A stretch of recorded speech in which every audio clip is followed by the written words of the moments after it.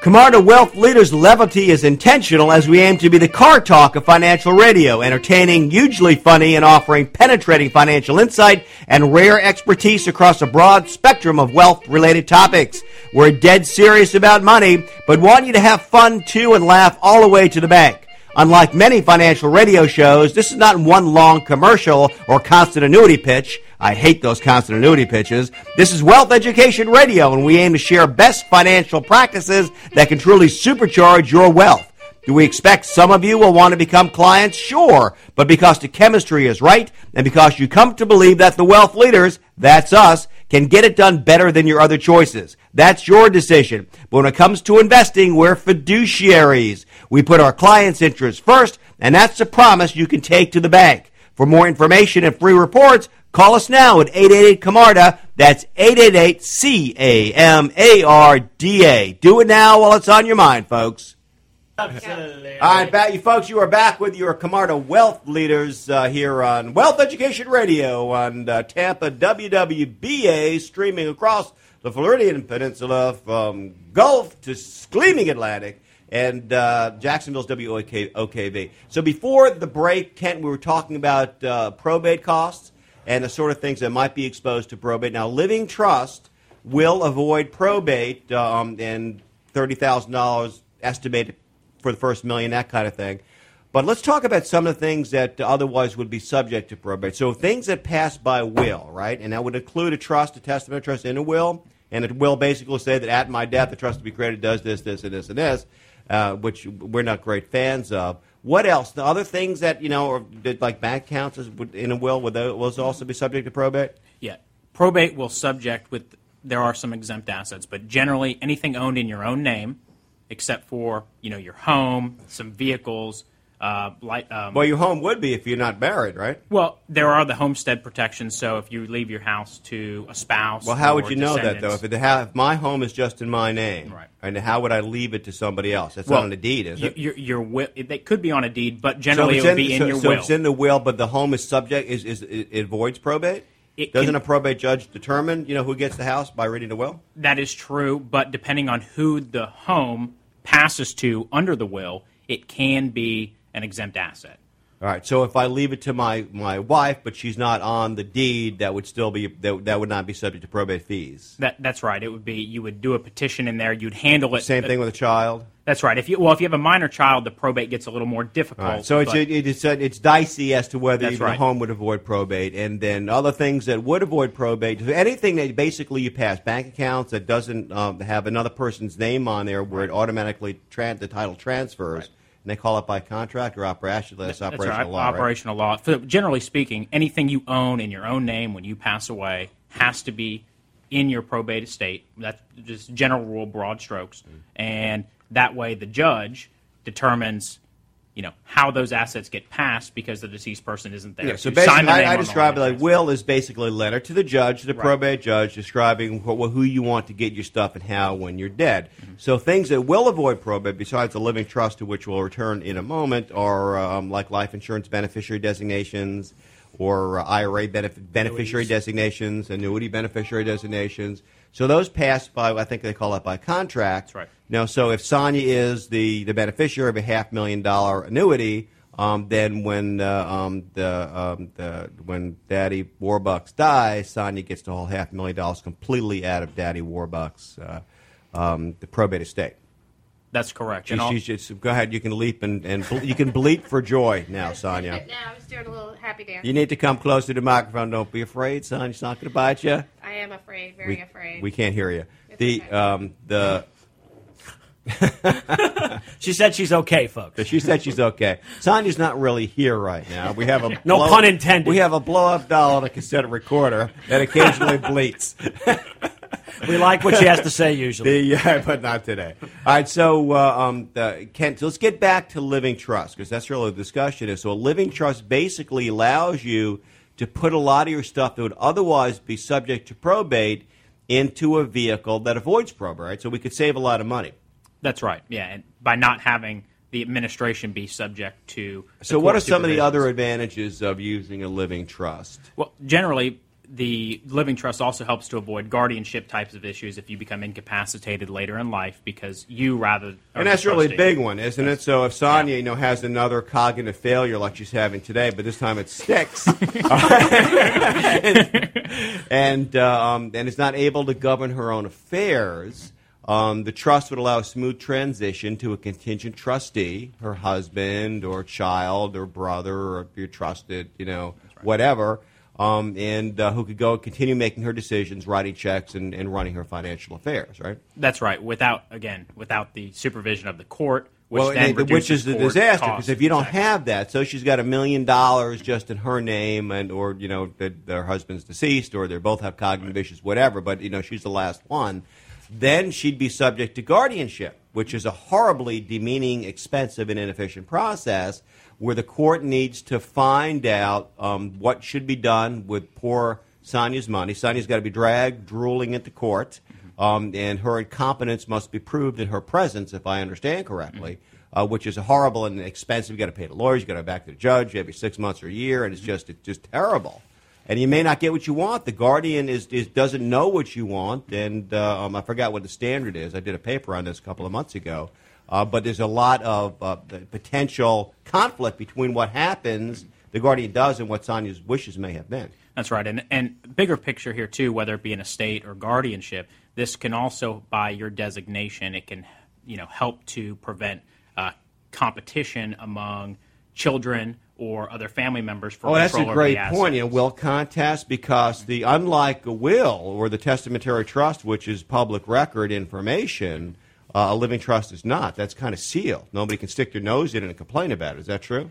It's not a document that is initially at the date of death recorded and put on the public record. There's still obviously, just like a will, can be contest to the validity of its execution and things like that. But it's not a document that's required to be. But it's a lot more difficult to get the information. You actually, to find out what the trust contents are, you probably need a court order.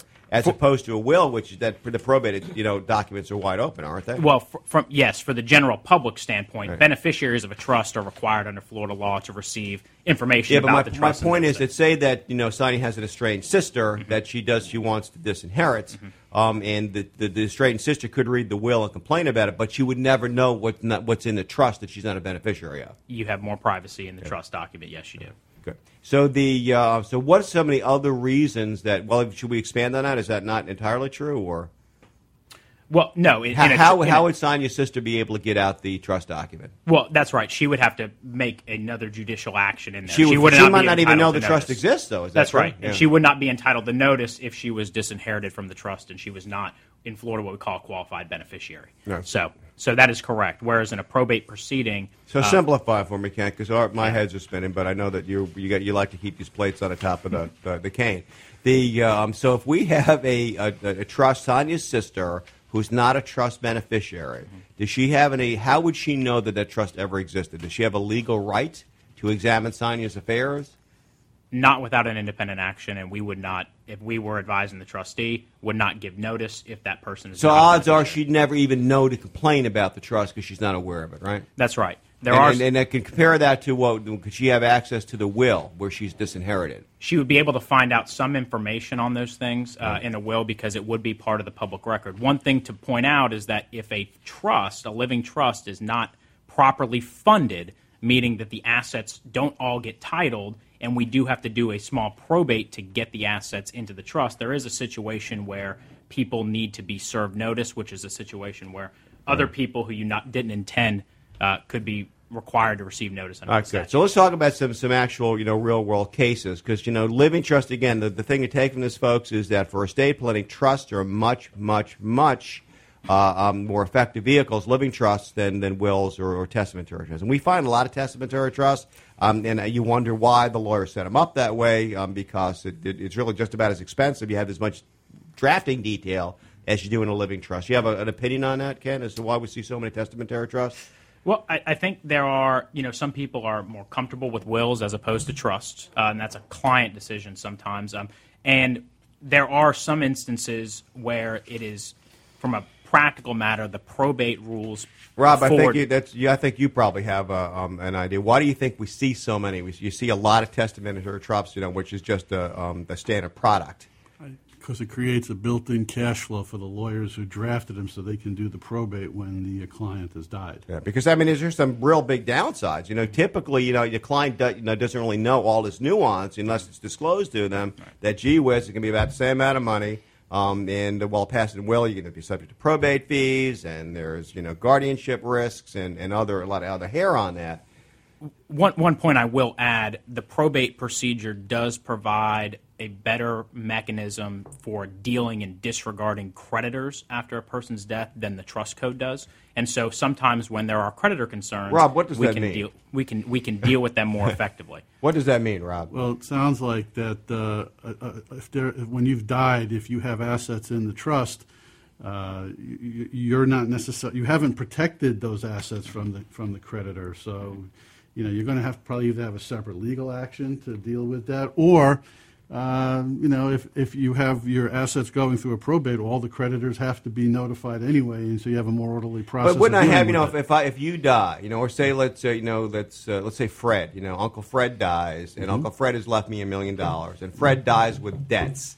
Don't Fred's creditors have claims against the estate? They have claims against the estate, and to the extent that the estate assets are insufficient to satisfy those debts, the revocable trust comes in to pay those claims. But if it is, say it's a testamentary trust, the trust created as part of the probate estate, how does that give more protection against Fred's creditors? Because creditors under the Florida probate code are required to be served with notice, and there's strict time frames in which they have to file their claims. So it's not as if they wouldn't have a claim against the estate, they just would have to be faster about it.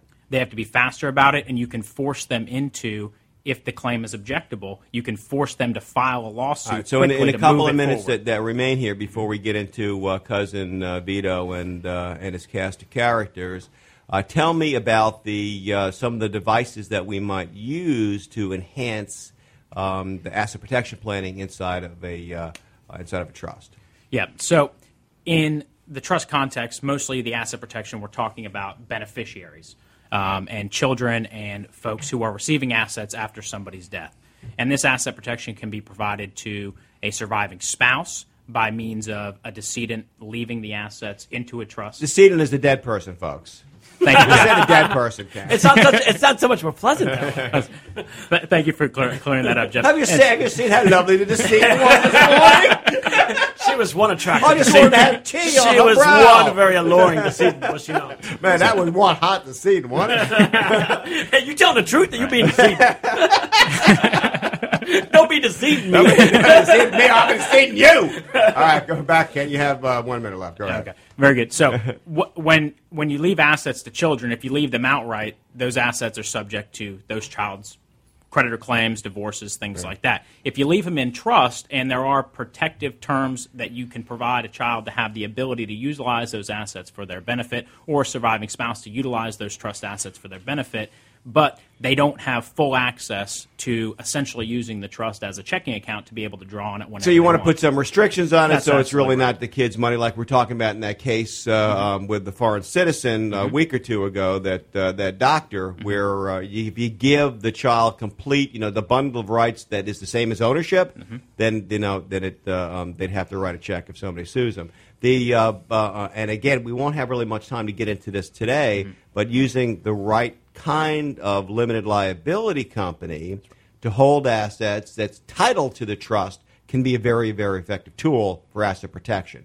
Would you care to opine on that for about 15 seconds? Yes, absolutely. Florida provides a charging order protection, 12 seconds. which essentially means that NBA shot clock. If you get sued, 8 they seconds. cannot take the assets out of your limited liability company if there are two owners. So husband and wife owning an LLC through their revocable living trust provides probate avoidance and a substantial level of assets. Good, and that's something that really is worth considering. And I got to tell you, as we wind down the clock and approach the coming of Cousin Vito once again, we see all the time trusts that are set up, and the people think that they're just hunky-dory, and the laws change, or it's a Michigan trust or a California trust. And this is something that is well worth reviewing with somebody that knows what they're doing to make sure it will function in accord with today's laws and to execute your wishes. And a lot of times, Rob, you have a quick story about where that's not the case? Quick. Nope, probably Right. not. Well, I did. Very quick. Well, I've got one right here in my bag, and this is from a fellow that I met yesterday for the first time doing a free portfolio review and stress test. That I'm not sure if he had called in, but his trust, and I'll give this to you in a moment, is like dated from 1993.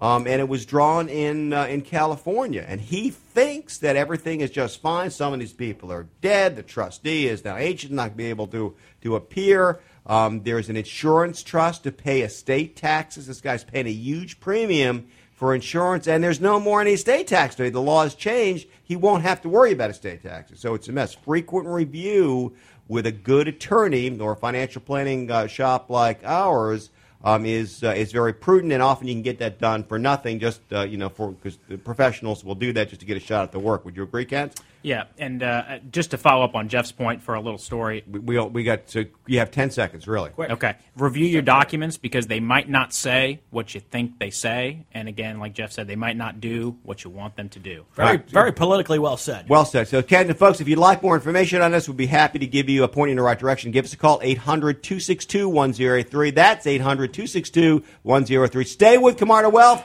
We have the best part of the show coming up. Hey, where's Uncle Vito? I don't know. Here he comes.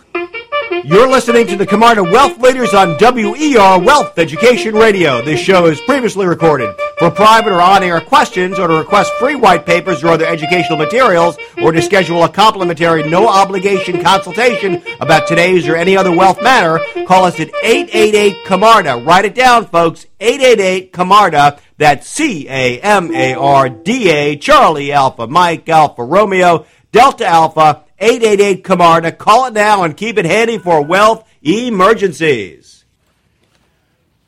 Yes. Good. Hello, everyone. I'm here to go through the market update. And today we don't have too many guest panelists, but we do have Vito and we do have Tony here to take some of your questions on. So it's kind of an in-house situation. So why don't we get started with our want to be verbose but didn't have a chance, Kent, our counselor on the market. Kent, what is your curiosity for Vito as I hand it over to the Godfather?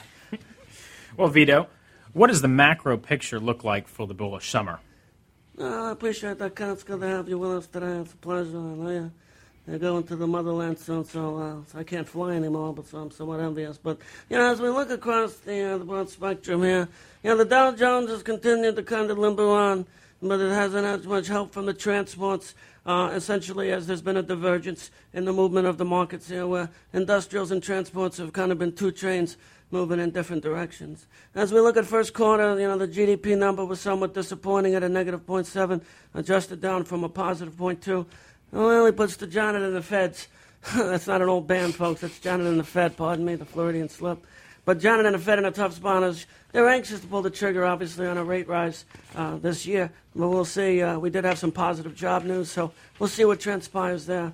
As we move along, Kent, because I know you're ultimately curious about this, when you look at the U.S. dollar right now, it's, everyone thought it was going to take the summer off and perhaps hit Tahiti, but it's back on a torrid run, like a Hollywood summer blockbuster movie with no plot.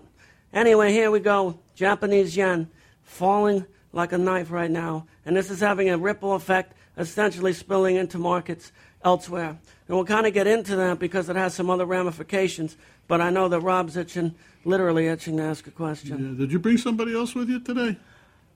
Well, absolutely, I did. I mean, I'm actually going to go horse here in a second. No pun intended. Well, let me ask you a question. So why don't you just throw the question out and then we'll figure out who's going to answer it. Okay, well, it looks like the dollar is off the mat. What implications does this have for media trends?